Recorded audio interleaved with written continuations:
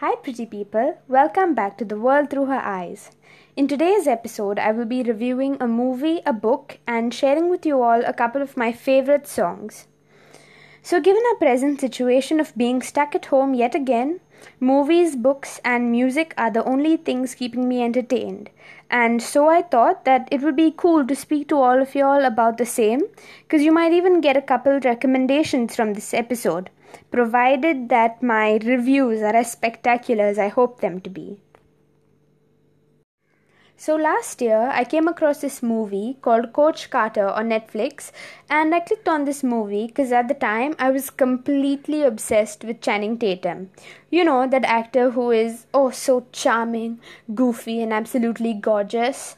The one from She's the Man, Step Up, The Vow, Dear John, and plenty other movies.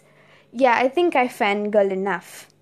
Little did I know that Coach Carter was actually based on a true story about an extraordinary basketball coach, Ken Carter, and his team, the Richmond High Oilers. So let me share with you some of my favorite highlights from the movie. Firstly, Coach Carter was played by none other than Samuel Jackson, one of the most legendary actors in my opinion, and just this makes the movie a must-watch by itself. Coach Carter felt that this team, despite having great skills, all of the players lacked a sense of discipline. The coach himself was a principled man who believed that he could make a difference in the lives of the mostly poor African Americans on the team. Coach Carter was determined not only to achieve a great basketball team, but also insisted on academic progress, as he wanted all of his players to have a future beyond basketball. He slowly changed all of those disrespectful boys into disciplined men, with a great winning streak for the entire basketball season. However, when the team failed to hold up their side of the contract to which they were bound at the beginning, he benched the entire team and they sat out many games. This was opposed by many parents and other members of society, but he refused to give in, as he believed that people must understand the importance of education. He took a stand that no one else would have been willing to take, and I commend him for that. And the concept of a student athlete was brought into focus by him, where student comes before athlete. The film is also very frank about the kinds of violence inner city neighborhoods are subjected to in America. Coach Carter is also against racism, another topic that is greatly highlighted through his worthwhile discussion that he has with his players. So he addresses the term nigger as an offensive word that was used by white men to insult his ancestors. And also he argues whether it was appropriate for African Americans to use that word that would make them angry if used by a white American man. The love and respect that he inculcates within his team is the most heartwarming aspect of the film. I will not reveal the ending of the movie, but I will tell you this. Coach Ken Carter definitely left a mark on the lives of all of his team players and on me as well. This is an extremely underrated movie that requires so much more recognition. From the cast and script to the soundtrack, I can say that this movie is a favorite in my eyes. And I'll assure you that if you watch it too, you'll carry this story along with you. Now let's talk about music. So let me give you my top 5 for this week. So there is Can I Have This Dance from High School Musical 3. God, this was like the best Disney movie ever.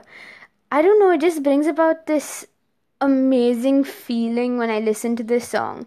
Maybe it's just because I don't know, Troy and Gabriella have been my favorite HSM couple. Then we have At My Worst by Pink Sweats. Then Kiss Me More by Doja Cat and SZA. Personally, Doja Cat is just a legend. I mean, come on, how can you not love any of her songs? Then we have Come On Eileen by Dexy's Midnight Runners. This is a great song. It's so like It just gets you in the groove, you know. It's a very upbeat song. And last we have Super Trooper by ABBA.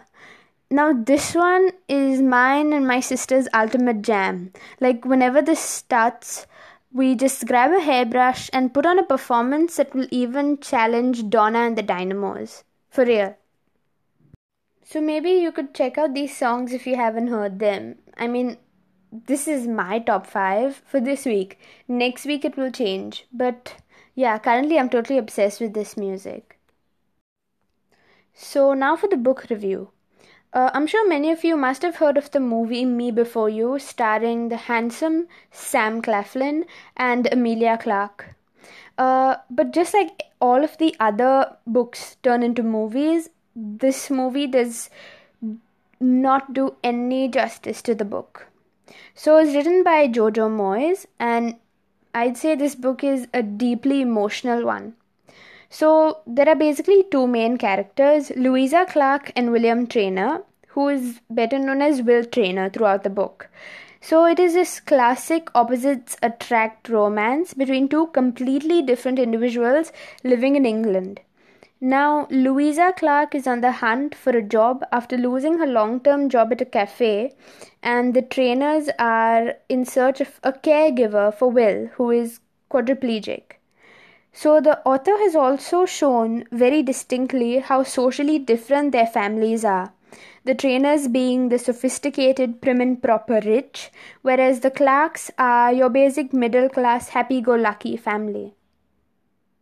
So finally, Lou, that is Louisa's nickname, she lands a job, and unfortunately her cheerful and jolly nature is met coldly by Will. It takes quite some time for them to warm up to each other, and initially they don't get along at all.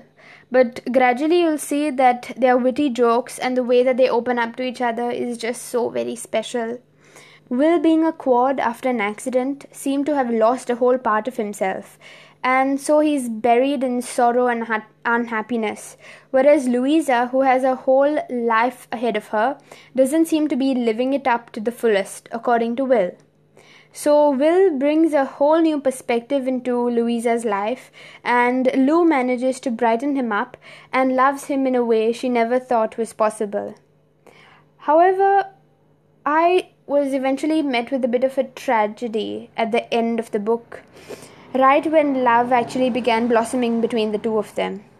Will takes a decision and he's hell-bent on going through with it, and left me questioning whether Louisa's love for him would deter him from going forth with his plan or not. I also particularly liked the relationship between Louisa and her younger sister Trina, and my heart absolutely ached for Mrs. Camilla Traynor, who is Will's mum, whose entire life actually seemed to depend on her son. Another thing I really liked is how the author made sure that the characters respected each other's decisions, even if one may not agree with the decision being taken by the other. Like, you will surely find a tear or 2 rolling down your cheek while reading this book. I did. Currently I'm reading the sequel to Me Before You, but I gotta say that the first one still stands to be my favorite. I would like to end this episode by addressing a current world issue, that is the Israel-Palestine conflict. By now, we all know that this conflict is not a religious one, nor is it a fight over Muslim and Jewish land. It is actually a human rights issue. I just cannot imagine what it would feel like to be evicted from my own home under the pretense of ethnic cleansing. The eviction of hundreds in Sheikh Jarrah in Jerusalem, the attack of Masjid al-Aqsa during the night prayer in the holy month of Ramadan, it just breaks my heart. We must all choose to be on the right side of this battle and pledge our support to the Palestinians. So that is all for this podcast. I hope you all are all safe and taking care of yourselves. Thank you for listening. I hope you're back for the next episode. Stay tuned. Bye-bye.